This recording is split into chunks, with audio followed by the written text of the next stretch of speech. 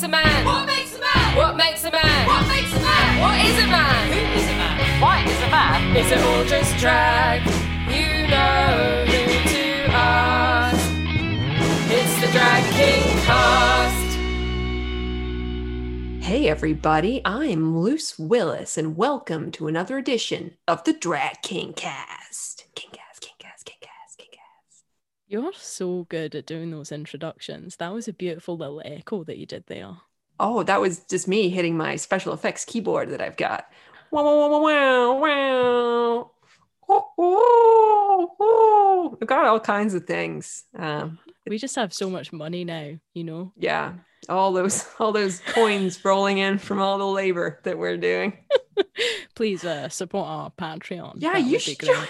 you should join that's a good point. Yeah, join the Patreon if you can. But we don't mind if you don't have the money, because a lot of people don't right now. And we'd do this for free, wouldn't we, buddy? We would, because, you know, everyone's been fucked over by the Tories, you know? Everyone has. The economy's got... I mean, we've been fucked by COVID as well, sure. Yeah. I mean, that still doesn't change the last, 7-8 years? It's just, there's the COVID, it was the cherry on top, wasn't it? Of a system built on a house of sand and cards balanced on top of the sand, waiting to be blown over by the merest pandemic.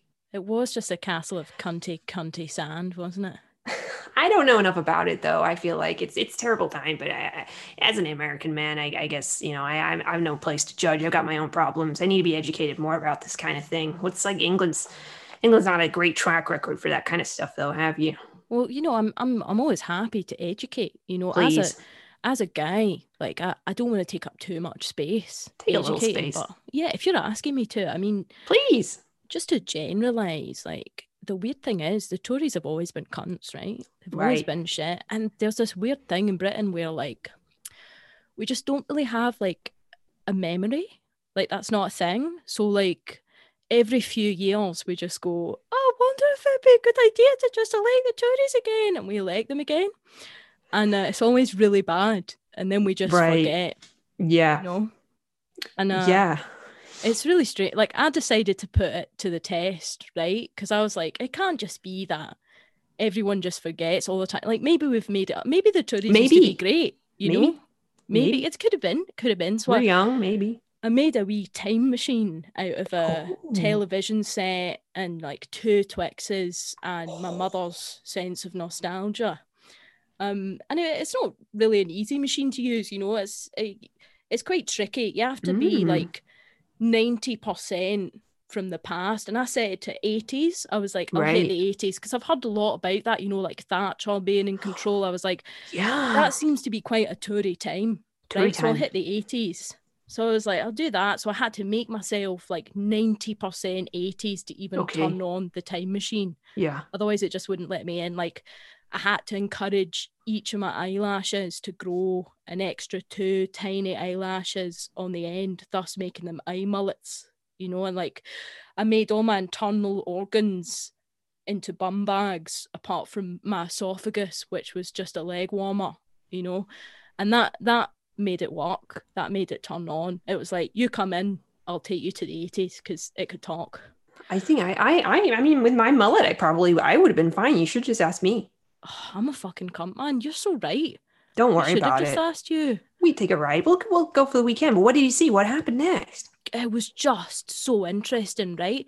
So I was like, I'm not going to go straight in with visiting the Tories. I want No. to do something fun. I wanted to ease myself in because although I was like Right. trying to have the benefit of the doubt, like maybe the Tories don't just eat the children of the poor in the past, you know, like maybe they haven't always like stolen milk from the masses and shat upon the dreams of the poor. Like maybe they didn't used to do that. But before I go there, just in case the Tories are still horrible in the past, I'll do something fun. Right. You know? Little business, little pleasure. Yeah, like a little bit of fun. So I hit up do you know Dirty Dancing?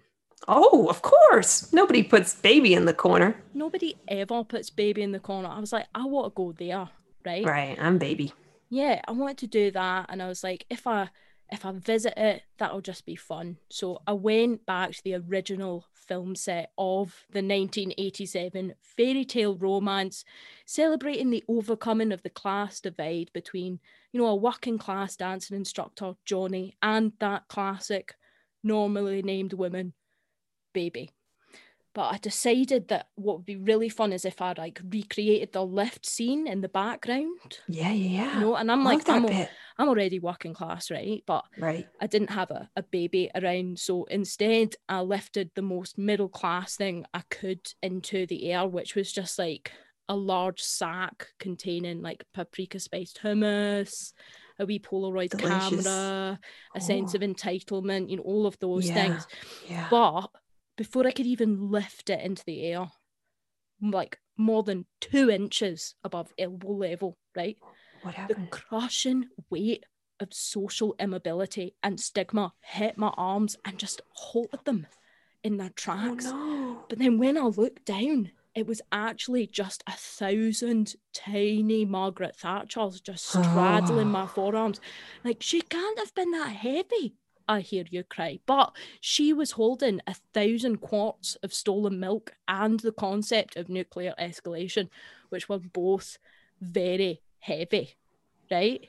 It's fucking heavy, man. I know. And looking at that, I was just like, that's it. I don't even have to look any further. The Tories have always been cunts.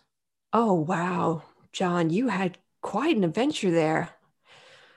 I hope you're okay. This time travel thing can really mess a guy up. Why don't we just use the time machine to go somewhere safe and warm so we both feel protected? Oh, why don't we go to the set of the Full Monty, okay? Because then there's lots of working class dudes for you to hang out with, and there are also naked men for me to hang out with. I love your priorities. I love naked men.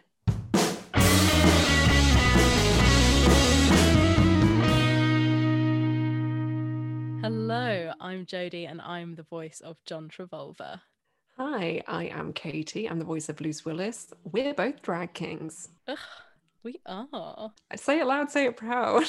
We should be proud. In case people think it's character comedy, it's absolutely not. We're serious people. Very serious. How are you doing? I'm doing okay, actually. I ended up having quite a few, coincidentally, in the same week, conversations about drag kinging. Oh, I know. Who are these progressive friends you have? I had someone ask me something quite interesting that I, therefore, of course, want to talk to you about and get your opinion on. Please. I had someone ask me about whether it feels sexy being a drag king. Oh. And I wanted to ask you about this because Luce Willis, he is a porn star. Yes. He very recently wore what I would describe as a quite revealing leather thong on stage. It's a jock strap. It doesn't have the dignity of having something in the middle like a thong does. You're right, I've misspoken.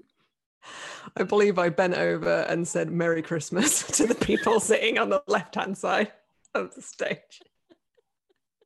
Before covering my modesty in shame. Oh, I love performing with you. So many little treats. But yeah, I kind of wondered, because watching you, I'm like, you are incredibly sexy. Like, obviously you're my platonic friend, but also your acts are very sexy. And I think a lot of people watching you are thinking, for what, daddy? But I wondered, does it feel sexy? Like when you dress as a leather cop, does it feel sexy? I do feel sexy, but it's very weird to feel sexy because although you say all the things of like, my character is a porn star and I dress in these kind of scanty outfits, I do also look ridiculous in drag. Like I look like a little cartoon maniac in a bad wig, and so much of the character is being silly for me and being funny and goofy, and like he's kind of boyish and young. There is something about like doing a really powerful lip sync, usually something by a kind of male singer with a lot of strut to it, that you can't help but get swept up in the fantasy of I am this big hunky man, Chippendale kind of Magic Mike fantasy. I don't feel like You know, when I am my more feminine self, I feel sexy when I'm like got red lipstick on or a kind of nice suit jacket or that kind of thing. It's a different kind of sexiness. I feel like a sexy man when I'm dancing, usually, not when I'm doing comedy, but if I'm dancing, yeah. Do you feel sexy in drag? It really depends on the context. Yeah. But also I think it's very interesting pondering the idea of whether you feel sexy or not, because I think often before I started doing drag, when I was performing in any way that wasn't stand-up comedy, it felt very much as though someone else was deciding whether it was sexy or not, and that kind of dictated whether I felt sexy or not. And actually now that I do drag, I've realized that because drag kinging is all about owning and performing masculinity when you are most of the time not a cis man, and it's about celebrating masculinity outside of cis men, it feels like I get to decide when it's sexy and when I feel sexy. So I've done acts that I think other people, if you describe them to them, they'd be like, oh, that's quite a sexy act and the intent is to be sexy. Like when Pex did Sex Men Men, and which was like a big show that we did that was much more like theatery, I guess. It was slightly less cabaret. I did an act about like the history of phallocentrism. I know, sounds very sexy off the bat. Told you were going to sound clever. But I did that act that was all about like the history of centering the penis and penetration in sex, and while I was doing that act I was getting a blowjob. Right. And I think when you describe that to people, and when I read reviews of it, it was interesting because actually I didn't feel sexy at all while I was doing that. Not at all. I think that's the thing though, because I think with something like visibly seeing a blowjob on stage by a person giving a blowjob to someone who's got a strap on, so it's not a real penis. In the same way, I think, because I do take my clothes off a lot, as you say, but there is a kind of almost like a shock element to it, or an element that there is a layer removed from it, that while it is sexy, there is also this kind of level of fuck you or confrontational or something that's like, wow, look at this, rather than being like, oh, I'm turned on that someone's got their bum out. Like, it's more like there's some kind of weird creature with half of this on and half of that, and I don't know what's going on, but I think it's cool. Like, it's not necessarily like a hard on, but like a hard on for your brain, maybe. Yeah, but I don't think I could have done an act like that without feeling as empowered as I do during drag, and not had it be contextualized as sexy purely because I'm seen as a woman and I am in some way engaging with nudity or sex on stage. Now, obviously that act was sexy because my vast intellect is sexy. Of course. Check out the size of the brain on that one. I'm so gonna, you know what, that was supposed to sound more sarcastic and witty than it did. Now I sound like an asshole. But say again. To like put it in a little nutshell, I feel very sexy when I'm doing stand-up because I feel sexy because I feel empowered, because I know that no one can sexualize me without my consent.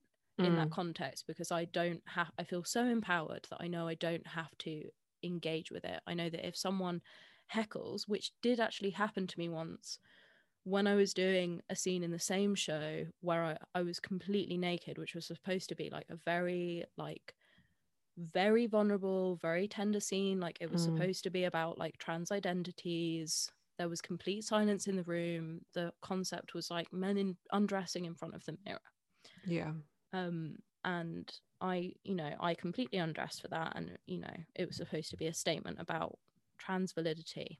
Right. And someone wolf whistled one of the nights, and I think that if it had been in a context outside of drag kinging, that would have like completely broken, like that would have been so difficult to deal with.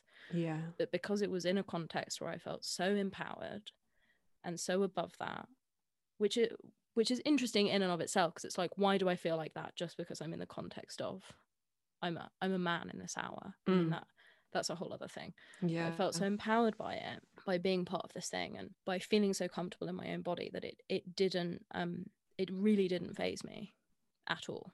So it's very, I find talking about the context of sexiness very interesting, because I also don't think that I would feel that comfortable feeling sexy on stage as a butch or mass presenting person in another context, because I'm quite uncomfortable with celebrating my own masculinity, because I think most mass presenting people are socialized to not take up space.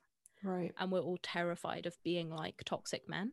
Yeah. So it's very rewarding to be in a space where you can feel sexy and have, you know, like women and non-binary and trans people in the audience find you sexy, and find a space where it is safe to celebrate masculinity without it also being celebrating men.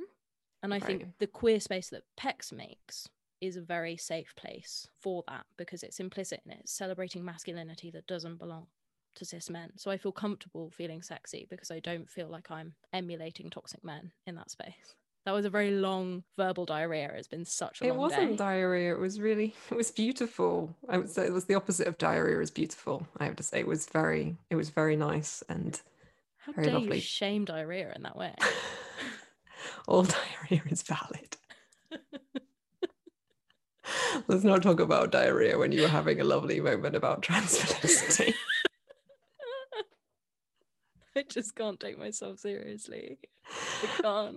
But it's that similar thing of the sexiness thing. I think for me, I think feeling sexy only comes because I think so much of my younger life I never believed I was attractive or sexually desirable or anything like that. So, you know, as often people do, humor is a safeguard of like, well, I'm not the sexy one, so I can be the funny one, or I can be super self-deprecating, and that will be what charms people to me.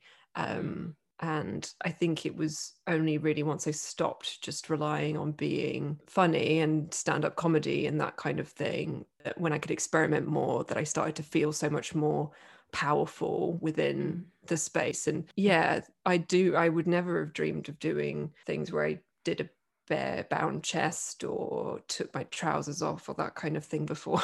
Now you can't stop me. Like I can't. There's not an item of clothing that I own that I haven't turned into a tearaway. And that's as it should be. As it should be. But I just if they think of the person like 5 years ago and think of now like me standing on stage bound, shirtless, full face of corpse paint or whatever, screaming, yelling, I feel like a beast. Like I feel like I don't feel like a man or a woman. I feel like some kind of biblical thing that's gonna spread wrath on everyone, like it's righteous. Like and that's sexy, man.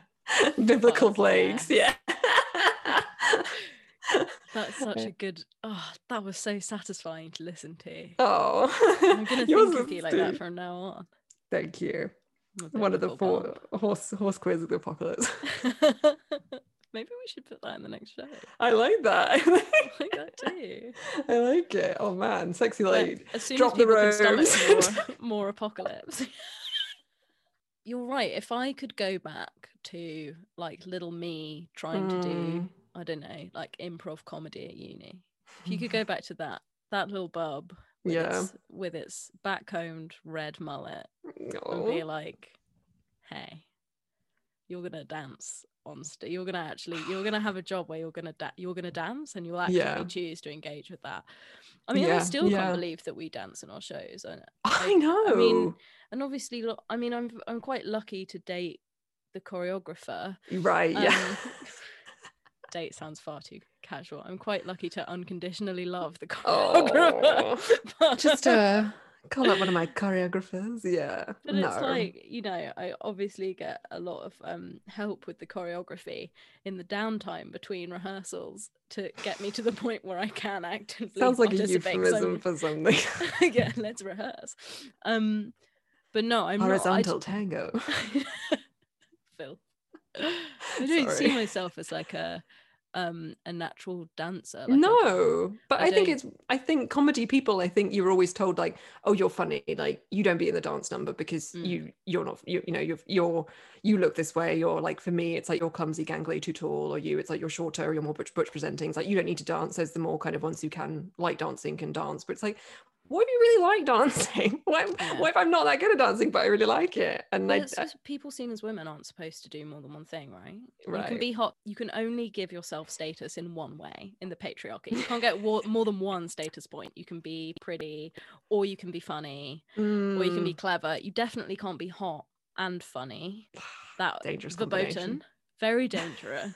2 status points. Absolutely not. And I think that's why drag kings freak people out so much, because they explode onto the stage and they're like, look at me dance, look at me sing, look at me do poetry. Also, I'm political. Like, look at my little bedazzled tearaway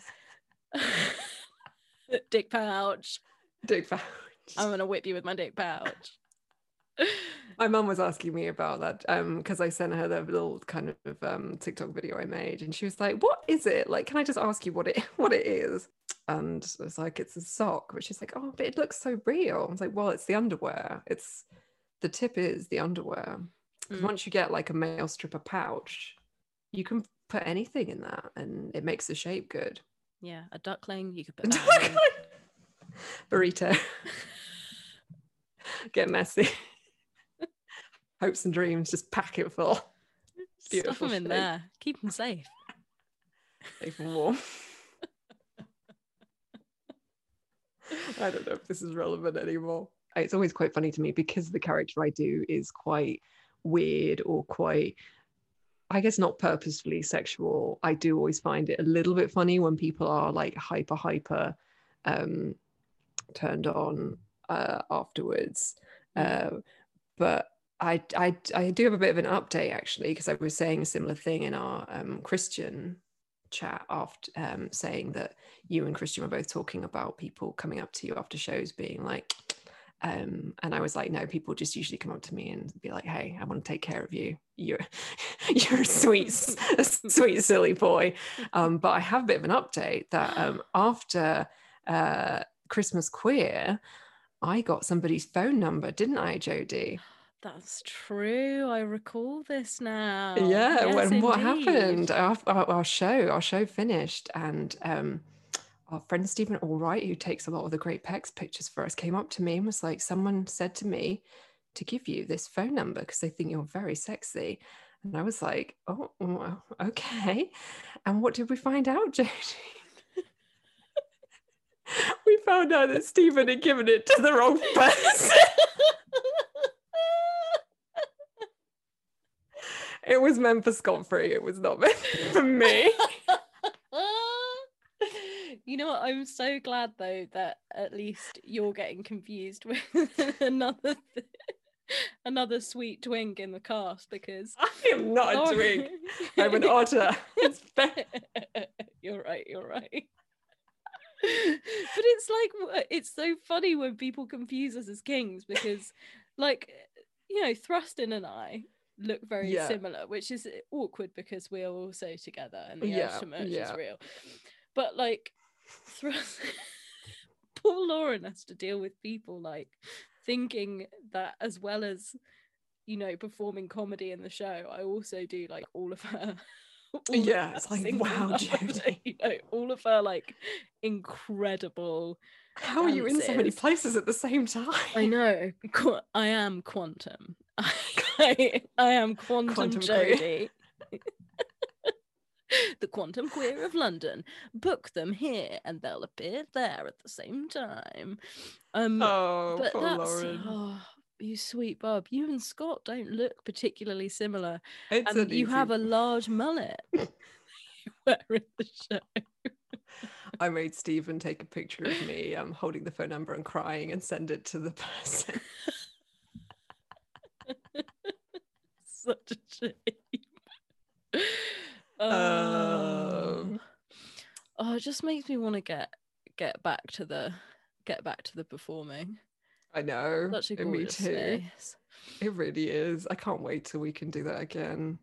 Actually, I do. This is my seamless segue into introducing this week's guest, because Someone I who think, fills a space. yeah, someone who Yeah. fills a space, someone who creates community around them is Don Juan, who's our guest this week. Juan, king of our hearts, quite frankly. Yeah. Just a brilliant, such a presence. Like, Don Juan mainly sings and does some kind of crowd work. It has that lovely kind of old Hollywood compare kind of vibe to them. And you won't really see them sing unless everybody else is singing as well. Like, they are so good at just bringing people together. Everybody's holding hands, everybody's singing along. Like, I saw them do Starman and After Pie. I was just, and they did something inside so strong. I think they'll talk about it in this interview, but I genuinely get tears in my eyes just seeing the kind of warmth they bring to the space. And you just know that as soon as this is over, their gigs are going to be absolutely phenomenal. Like, the people are just going to be crying all over them. It's what we always needed, but it's especially what we need right now. Yeah. It's the kind of space that Don Juan creates and holds for the entire audience. Absolutely. So please enjoy wonderful chat with the wonderful Don Juan.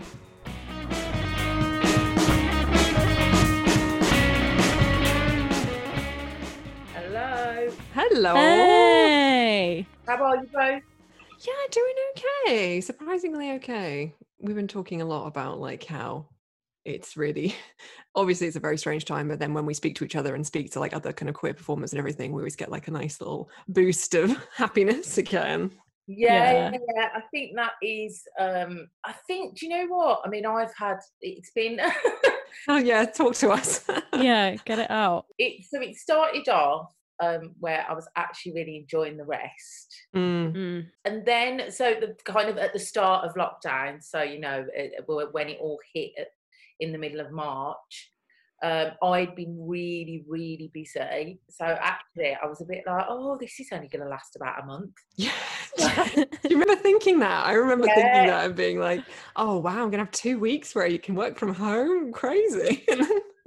And normally, I just like take, you know, just a bit of a rest, at least once a year, just like time out, maybe a bit of sun or something, just chilling and switching off. But I haven't done that since 2018. Oh my God. It's so hard with the performing arts, isn't it? Because it's like you feel like you have to be on all the time and you can't like miss any opportunities. And if you turn one thing down, then nothing else is ever going to come again. And it's hard to take a break. Exactly. And I think also, obviously, with, you know, when you're self-employed, you constantly, it's really hard to switch off. Yeah. So you're always concerned about losing that precious booking. Of course. Because I've been doing online stuff. But I was going to say, like, have you been doing quite a bit of the online gigging? Yeah, but I've also turned a lot down, because I think at the start it felt like, oh, okay, this is it, this is what we'll do. And then lots of stuff came through with, you know, no payment, or, you know, it's tips only. And you do put a lot of commitment into doing an online performance. I would say in some cases more than live, and, you know, if not equally. And I think now there's a balance, so I'll do a mixture of, you know, these kinds of recordings and online stuff. How have you changed your stuff for doing online? Because obviously, like, singing is such a big part of your act. How have you found it? I did something for Boy Box, and I'd got something recorded, and then I did a bit of chat that I recorded. So similar to what I do when I'm on stage, with a bit of chat and then some singing. But actually, I did do some. So I did a Pink News live feed early on in lockdown, and that was me kind of chatting and singing, and it just felt, I remember the first time I did it, it felt so odd, because you kind of feel like you're singing to yourself. Yeah. You're like looking for that connection with the audience member who's just not there. Or and I do a lot of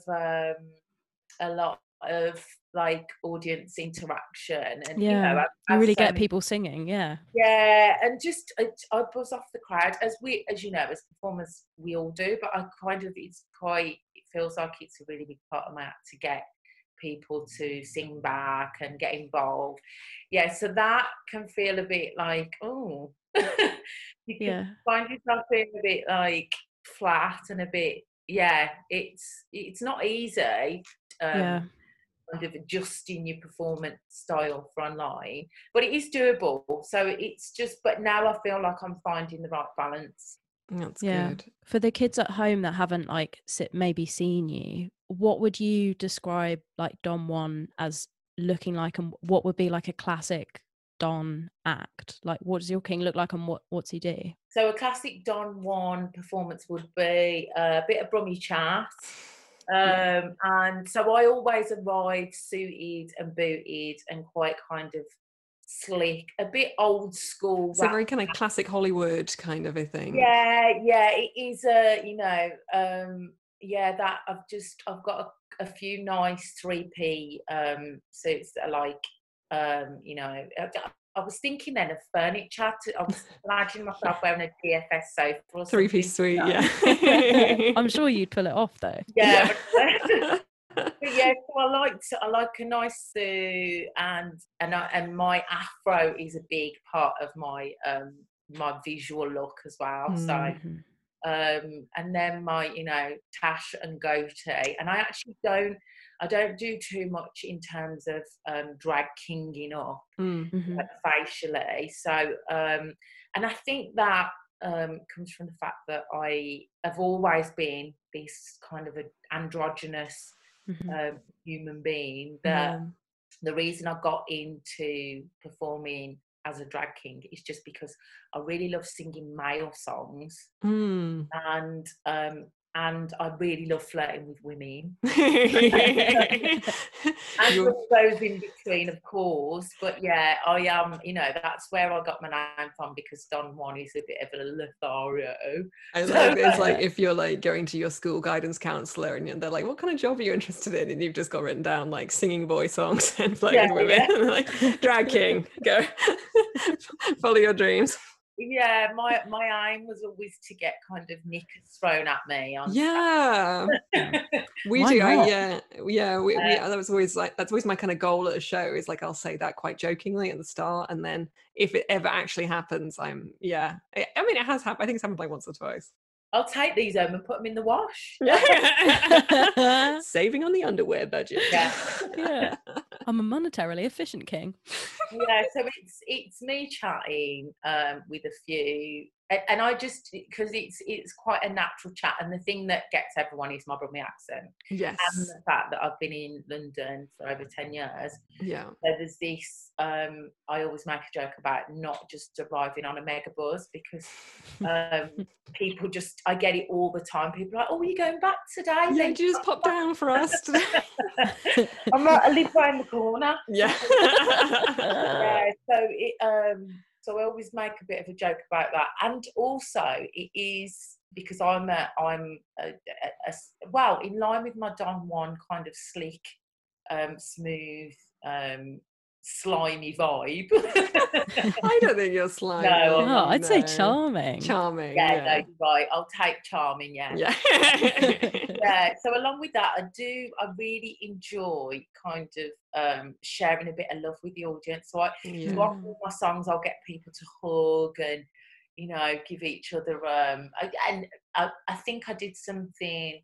Did I do something in lockdown where I was like, oh yeah, so we did kind of virtual hugs and high fives and stuff like that, which is but yeah, it's I like people to come together. It's all about, I think it's because being a Brummie and being in the middle of the country, I've never been that, I haven't experienced a north-south divide, and now obviously I live in London, but I'm just, it's all about coming together as one, and just creating a bit more love and peace and harmony and all that kind of stuff.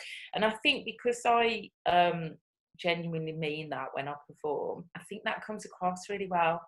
Yeah. So I do quite a bit for the Posh Club. I was going to ask you about we were going to ask you about it. It looks so wholesome. So Posh Club, if you can, could you let our audience know what that is and what you do there, because it's lovely. Posh Club is it's an organisation for now I'm trying to remember if it's over 50s or over 60s, but if it's over 50s, it includes over 60s anyhow. So it's an organisation for older people to come out and party during the day, and it's run by Ducky, who have run a night in London for, I think it's about over 25 years, at the Royal Vauxhall Tavern, so the RVT. And they, I think, way back got funding through the Arts Council to put on this event. And all these older people come out during the day. And I mean, the majority of the audience I find are like 70s, 80s, 90-year-olds, and they're just coming out and they just love to. They have a bit of books fees, have it like an afternoon tea, but then they get entertained by cabaret acts. And Ducky tried to bring in the kind of acts that they wouldn't have seen before. So I just love performing to them because they just, I mean, I do sing to that crowd, so I will do some old school numbers for them, classic songs, and I just get them going, and they just, it's just great. They just, I mean, I normally do a bit of like Rat Pack stuff, and then I'll do some Stevie Wonder, but then I might chuck in a bit of David Bowie or Elton John or something that, you know. So but they just love it. And I even did some ska last time, so I did an old ska track, but they really get down, they really have a good time, and I just flirt with all of them. Yes, brilliant. There's a lot of very pleased looking older ladies on your Instagram, like grooving with Don Juan. And I also like the surprise when they finally realise that I am a drag king. Yeah. They're like, oh, he's lovely, isn't he? But most of them just think I'm great, you know, in drag, whether they think I'm a drag king or, you know, a red-blooded male. So, but it's a great crowd. They're really appreciative, and we just have so much fun. And because it's in the day as well, often I end up having a few too many books fizzies. So decadent.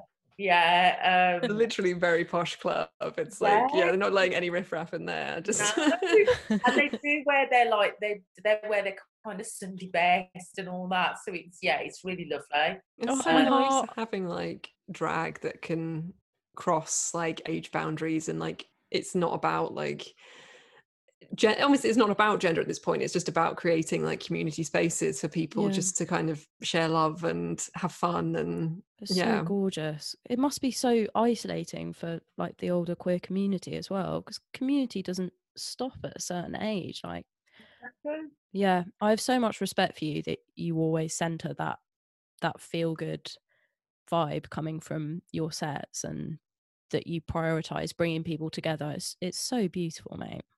Yeah, it feels like, I mean, it's been, I've always that's always been my focus throughout life. And I do, it feels like, I mean, I always feel like I'm on this planet to make a difference anyhow. And so actually, the fact that I tick so many of the boxes of diversity, and it's just, it feels like actually it's not, if you want equality, you want equality for all. So I'm constantly thinking about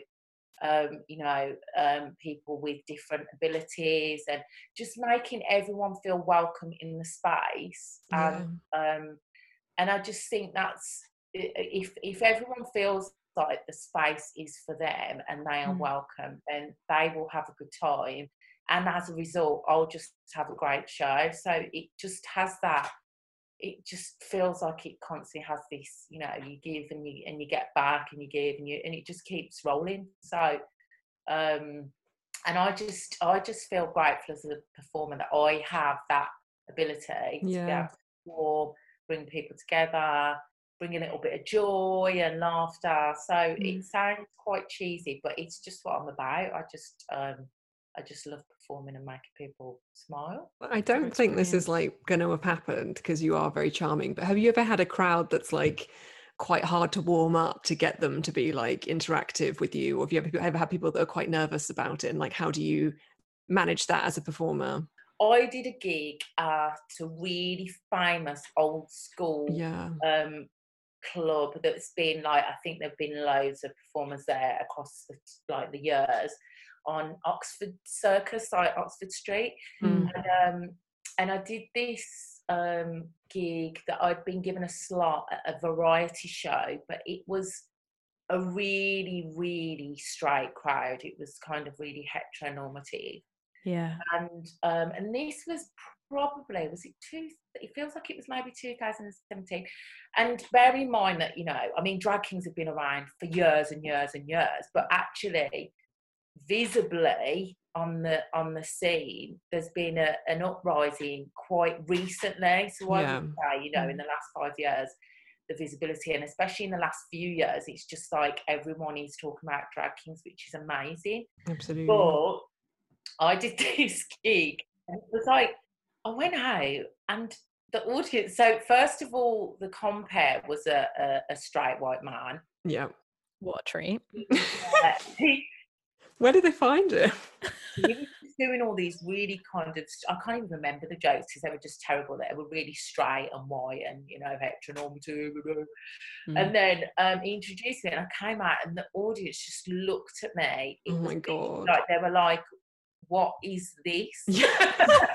Oh. I was like, no, I am really, I mean, most people who see me perform will know that I'm really confident and I'm not even kind of, no, but I was a bit like, oh, what am I doing? Yeah. It was just it just felt really cold, and I was like, and then I just started singing. I think I did, because as soon as I started speaking, it was like, because normally I do get, just from, you know, from my tone and just saying hello to everyone, I get you know, I get a few smiles, but everyone was just staring at me like they were trying to figure out what I was. Yeah. And so and the thing that I do know that I can do, because I am confident about my voice, so I just sang, and then they started to warm it, because I could see them kind of moving in their seats, and so I know that the minute I start singing, that normally warms people up. And then I did a bit of chat in between, and then I did another song, and then I was like, I could not wait to get off stage. I was like, get me on. You see the minutes like ticking down in front of your eyes. Like, how long did I agree to do? Yeah, but that was my worst ever gig as Don Juan, because I just felt it was quite, I think the worst thing is going out to an audience that just don't get you. And they're just looking a bit confused. Yeah. It's hard as well, because it's not always with, like, because in my head I'm always like, oh, if I don't, again, I don't have gigs very often like that, but when you do, you're often like, oh, well, it's a straight crowd, or it's a very like heteronormative crowd. But often, like, I've gone out to like crowds like that and totally killed it, and it's just like, it's almost like that thing of the context of like, are people willing to accept whatever they see in front of them and just be like, I'm just here for this person, or the kind of person that's just like, somebody explain this to me, because I don't know what I'm seeing. Like, I did an experiment once where I did like a really basic stand-up competition, and I decided to do it as John Travolta, because I was like, men always win this competition, so maybe if I just dress like a man, I'll stand a better chance. Yeah. And I did one heat with like full drag on, and people were terrified. It was like one of those audiences where they're just so distracted by the fact that you're not a cis man and you look like you have a beard. Like, they just can't listen to the stand up behind it. And so the next one I did it like it was quote unquote character comedy. So I didn't wear any makeup, and I did the same set with like the same, you know, John has a Scottish accent, like he's very clearly a character, and they loved it. And it was like a very similar audience. And I'm just so fascinated by people's fixation and terror of anyone that's not a cis man, like being able to look a bit like one. It's so interesting. Could you imagine being that boring that you care, you care about it?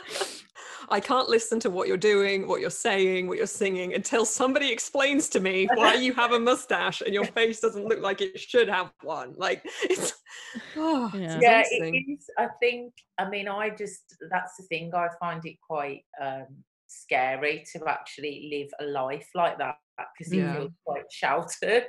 Yeah. Mm. I mean, I love being on stage, so it is rare that I feel like I really want to get off the stage. But I remember doing a gig, a follow-up gig, I think it was a day or so later at Whatever World. And it was, I don't know if it was a non-binary cabaret or something like that, but that just restored my faith in like all the other pieces. So I remember just going and performing and everyone getting the performance and just feeling like I was at home again. And that was like, oh, thanks. Because you kind of question yourself. It's so true. Yeah, so true. It does make you think, oh, am I really like, maybe I was bad the entire time and this one audience was the right audience. Yeah, so but aside from that, I do have I'm actually really, really surprised if a crowd doesn't react well to my act. Like, sorry, are you okay? Can you see how good I am, please? Are you awake? Like, yeah. It's very hard not to like, though, isn't it? Just like a very energetic, wonderful, bright, full of life performer singing songs that you know and love, and it's just like, it's so hard. Like, I would question whether you had a soul if you just couldn't like crack a smile at something like that. It's so much harder to not react. Do you know what I mean? It's like how do you, yeah. We actually, Dom, we've got a thing that we're everyone that comes on the podcast, we've just created a little bit of space for if there's anything, we're calling it the Drag It Corner. So because we're all locked inside in our own homes, if there's anything that's annoyed you or that you need to have a bit of a rant about, we've created this space. So if there's anything else that you're like, you know what, I just need to have a bit of a moan, this is the space for it. Is there anything you want to let out? Is there anything I want to have a moan about? Well, I do want to have a moan about the 10 p.m. curfew. Go for it, please. Topical. I am. Coronavirus putting on its jacket and going home at 9:59. Like, frustrating to have measures that don't actually address the issue but have a big impact. That's what's frustrated me. The fact that the government have given so many mixed messages, and just it feels like actually the general public have lost a lot of faith in. I mean, if anyone ever had faith in Boris Johnson, because I didn't. No. Yeah, I know. It's quite satisfying in a way, knowing people that are like, God, he's just really fucking up. And it's like, yeah, obviously. He's never qualified for it. I'm not surprised. Like, why are you surprised? I don't understand. It's like somebody just stepped into a job that was never have been his. And it's bizarre. And now he's, making a mockery of the country. And there's something kind of funny as well of thinking like this, of like what it was like for him of being like, oh, finally I'm prime minister, I'm king of the country, ha ha ha ha, and then it's just like, oh, what do you mean I've got to deal with all of this? Oh no, I know I don't know what I'm doing. Like, it's something kind of fun thinking about how his master plan of being a big man in charge has been ruined as well. I mean, obviously not at the expense of human life, but no, of course, but I totally, I agree. And I think, I mean, let's be honest, none of us would want that job. No. But then it would be nice if somebody qualified could do it. You know what I mean? It would be nice if it was someone qualified in any of the positions handling this right now, wouldn't it? No, Donna, it's been so lush chatting with you. Thank you so much. You've been amazing. Where can people support you? Like, do you have a Patreon? Do you want to shout out anything that you're doing that's coming up? Yeah, so I would say just follow me because you'll see everything that I'm doing via social media. So it is all Don and it's number 1, so DON and then 1 Birmingham. So everywhere. So just at Don1 Birmingham, which you'll find me on Instagram, Facebook, Twitter, all that malarkey. And there's also the Boy Box 7th birthday coming out online, which I'll link to on social media as well. And that's going to be a big bumper kind of online edition because of Boy Box being 7. So happy birthday, Boy Box. Yeah, so I'll be performing on that and chatting about how I'm back on form again in my whistle and flute and all that. I'm in London. But yeah, it's been lovely chatting to you all. So lovely talking to you. That was the incredible Don Juan. And now your favourite Pecs boy Victor Victorious is back with more queer fashion histories. I'm Victor Victorious, and this is Queer Fashion Histories. Most of us have seen or heard of the 1998 film Shakespeare in Love. It stars Gwyneth Paltrow as a star-crossed lover masquerading as a beautiful young man in order to tread the boards of the famous London stage. For those of us who have seen the film, the image of Gwyneth trussed up in bandages to bind her breast is a strong one. She dons the fashionable male dress of the day, appearing in a teal and purple velvet doublet, nipped in at the waist with jutting hips, voluminous breeches, and skin-tight hose, all set off with a poofed cap of the same colour, concealing flowing, flaming hair. Sadly, though, this is sort of where popular modern references to female cross-dressers of the Elizabethan age ends. Of course there are some, but, by and large, modern film writes the typical tale. A nubile man dressed up as a woman to portray the famous roles of Sylvia or Juliet, stand-ins for the female-bodied of the time who were denied the right to raise their voices on the stage. It's a story that we take for granted now. Men played women on the stage, and so we know for sure that, at least in this context, male cross-dressing existed in the early modern period. And just to clarify, here I use the sometimes difficult term of cross-dressing specifically to refer to the swapping of clothes defined by a strict binary, by people recognised as being of the opposite gender. That's not to say that there aren't fascinating insights to be made about male subversive fashion in the period. But this week, I'd prefer to take the path less trodden and look at the women who chose to jettison their skirts and clothe themselves in forbidden garments. Perhaps understandably, due to the transgressive nature of female cross-dressing, traditional sources such as paintings, miniatures, and illuminated books are of little use to the erstwhile fashion historian here. Instead, it is the plays, legal texts, and moralising pamphlets that shine a light on subversive women, and so much of the visual is left to our imaginations. So humour me if you can, and hold in your mind that powerful image of Gwyneth in her teal velvet doublet, while I tell you a few stories.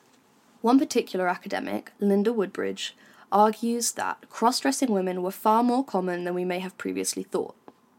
According to Woodbridge, women took on male dress for a whole range of reasons, such as, and I quote, to plead at law, regain a fortune, or practice a profession barred to women, win back lovers, fight a duel, travel alone, have adventures. I feel like this throws a slightly romantic tint on what could actually be a perilous practice that by no means went unnoticed or unpunished. There were actually moralising pamphlets written to decry the practice. Overtly, male writers opposed to the practice as it went against the tenets of Deuteronomy, which states that a woman must not wear men's clothing, nor a man wear women's clothing, for the Lord your God detests anyone who does this. Beyond the Bible, scholars have argued that these moralists held an innate fear that cross-dressing had an anarchic potential. That clothing itself had the capacity to literally alter gender, so strong was the early modern belief in external appearance as a signifier of identity. There was a fear, too, that cross-dressers could genuinely pass as the opposite gender, and therefore enter a social sphere or co-opt powers usually forbidden to them, leading to dangerous behaviour. Court records from 1592 reveal a woman from Cornwall who was accused of donning men's clothing in order to commit adultery. The text specifically refers to her wearing men's garters, And the best bit is where the woman reportedly states that she would continue to wear her men's clothing until they came for her. Other sources from the 17th and 18th centuries show that there were Dutch women serving in the military disguised as men, and that they had female lovers and wives. These examples show exactly why society didn't want women dressing as men, because they show that the fears we talked about earlier, that women might gain access to places and powers that they weren't allowed, was really true. I'd like to tell you about one particularly notable woman. This woman refused to be confined by traditional female dress and expectations of appearance. And she provides us with an example of a very probably queer woman rejecting society and carving out her own path. Enter Christina, Queen of Sweden, who lived between 1626 and 1689. This absolute legend defied the expectations of her gender from birth. It's said that when she was born, the baby was first thought to be a boy, as it was hairy and screamed with a strong, hoarse voice. She was officially queen from age 6, but began her reign at 18. And oddly for the time, her father insisted she be educated as a boy would be. And so she learned religion, philosophy, maths and alchemy, and by all accounts completely devoted herself to the pursuit of knowledge. These masculine characteristics continued into her dress and appearance.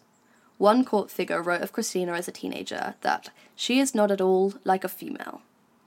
She took no care with her appearance. Christina forgot to comb her hair, donned her clothes in a hurry, and opted for men's shoes for convenience. By the time she was a young woman, her unruly hair was a well-known trademark. This rejection of women's clothing and standards of personal care would have been enough to set her aside at this time. But this gender ambiguity spilled over into every aspect of her life, which set her even further apart. She shared a bed, and possibly a sexual relationship with her closest friend, Ebba Spar, introducing Ebba to the English ambassador as her bedfellow. When she left Sweden, Christina wrote to Ebba to tell her that she would always love her. Very romantic.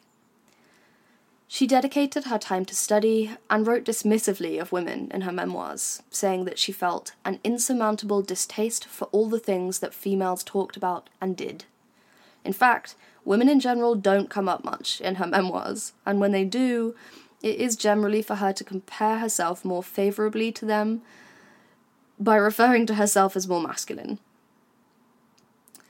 In an effort to rectify Christina's unladylike behaviour, a male courtier employed a ballet troupe to perform at court and to teach Christina to move more elegantly. Hilariously, the result was that Christina defied the Pope's order that women be barred from the stage and allowed women to perform in her palace, even appearing on stage herself as a goddess. But most shockingly, Christina refused to marry. She felt so strongly about the subject that she abdicated the throne. And this shocking subversive behaviour continued into her clothing. The most overt example of her taking on male dress came in 1654, when Christina fled Sweden, in men's clothing, riding as Count Donna through Denmark. It was a long journey, so this would have been a prolonged period of deception indeed. And Christina certainly didn't change her tune as she aged. A portrait of the elderly Christina shows an inherently ambiguous figure. Standing proud and looking directly out at the viewer, her clothing shows little hint of female identity. Although rich and sumptuous, the bodice is loose, concealing the breast and giving the impression of broad shoulders. The skirts, unlike other women of the period, stop scandalously high, just below the knee, as if they were the breeches and hose of a man. Her signature sensible men's shoes are in situ, her face is lined and serious, and her hair is tied simply. We know then that Christina didn't wear identifiably male clothing 100% of the time. But we also know that she definitely did sometimes. Not only that, but she refused to adhere to visual standards of femininity in her dress and personal appearance. Even more importantly, she refused to act or behave as a woman was expected to, and even shunned traditional heterosexual relationships, possibly in favour of a passionate queer one. Whether or not the early modern period in Europe was a golden age of cross-dressing, as some people have suggested, is inconclusive. But that queer dressing was taking place seems to be true, and certainly had implications for gender and sexual identity outside of the wardrobe. I'm Victor Victorious, and this has been Queer Fashion Histories.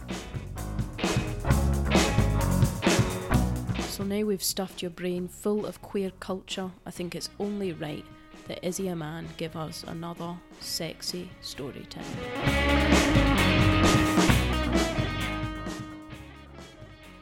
Well, hello there. I'm Izzy a Man, and this is your favourite sexy story time. Thanks, Izzy, and hello, drag fans. I'm Isabel, and this episode I have an abridged short story for you by South London's own Bridget Minamore, a British Ghanaian poet, essayist and journalist who also happens to be my beloved housemate. Her pamphlet, Titanic, is available now. She wrote this story on the theme of tension, so delayed gratification fans, you're in for a treat. If you're hungry for more at the end, you can find the full text at Close Tiny Letter. Tell Me What Your Name Is by Bridget Minamore. Z and I both knew we weren't supposed to ask one another any intimate questions, but when presented with the opportunity, it seems she just couldn't help it. It was the dark that did it. In darkness, some parts of ourselves are hidden even further. Blushing cheeks, wringing hands. But others seem to use the dark to make themselves more known. When the light was lacking, it was these parts of our bodies, breathing, mine, hers, and blood, thumping in her chest and somewhere deep behind my ears, that felt so painfully, terrifyingly close. Looking back, we both must have known the darkness wouldn't last very long. Things like this, life-changing things that stick to your skin until you die, they happen in threes, and that was the third outage of the week. It was the third time mine and Z's bodies had disappeared from view, the third time our breathing and our blood had found bedfellows in the space between us. The charged, tense distance between my body and hers, a space only understood by people who have a person they call theirs. I could feel that we had both turned to look at one another. I could feel her eyes on mine, in mine almost, burrowing deep and liberated by the absence of light. A gulp, and then a deep breath in. "Tell me what your name is," Z whispered on her breath out. Names were not things people said out loud, not nowadays anyway. The first day I met Z, we wordlessly walked to the queue of couples waiting for the elevators and introduced ourselves the only way we knew how. "I'm Y." "Well, then I must be Z, mustn't I?" And then two smiles, mirroring each other. Every pair of workers in our building, and presumably in every building in the borough, was a Y or a Z. If we did better than everyone else on our floor, then there was a chance our next role would be on the floor above, and if we continued to do well, we might eventually be able to move outside the city walls and breathe deeply without coughing out black strands in our saliva. At home, of course, people were neither Z's nor X's, but went by the names we had chosen for ourselves at 15. Names are so very personal. To know someone's name is to know what sound makes their heart and head take notice. Z asking for my name, not asking, demanding it to be told her in the dark, was perhaps the most thrillingly wrong, intimate moment of my life. There was something about her, something I couldn't place or explain or name, but something that grew stronger and stronger each day. That something meant that when the power cuts began, I was closer than ever to reaching across the desk, tearing the ring on her left thumb away from her finger, and reading what was written on the side that kissed her skin. I was fixated on that piece of metal, dizzy at the thought of her taking it off one day to show me what her name was. Names had always been hidden from me. Alongside the premature, painful death of my mother was the realization there would be no one to whisper my new name to when the time came. So, when the day of my naming ceremony arrived, I simply stayed at home. As the years went by, I began to settle into my namelessness, all the while increasingly desperate to learn the true names of those around me. The day of the third power cut, I had been staring at Z's ring, almost unabashed, when the lights went out once again. The darkness hit. We turned to look at one another, and I reached to where I knew her left hand still lay. Touching her felt shocking, but touching the ring was overwhelming, and as I began to pry it from her finger, that's when she spoke. "Tell me your name," Z murmured, breath whooshing out in the darkness, her thumb still resting in my hand. A gulp, and then a deep breath in. I can't. In the dark, Z continued looking at me, saying nothing before curling her left hand into a tight fist, thumb hard and firm in the middle of it. I felt sick, burnt by the sudden movement, and slow to realize what was happening between us. I know now what she must have thought, the rejection she must have believed I was throwing into the air. The words in my mouth felt clumsy. You don't understand. I don't have one," I told her, rushed, darkness crowding my thoughts. A reply, then, a short one. "It's fine." The fluorescence on the ceiling flickered to life, and I sat there, still as the desk my right hand was still resting on, trying to understand what had happened. After a moment I looked at Z, saw Z not looking at me, face forward, back straight, and her ring nowhere to be seen.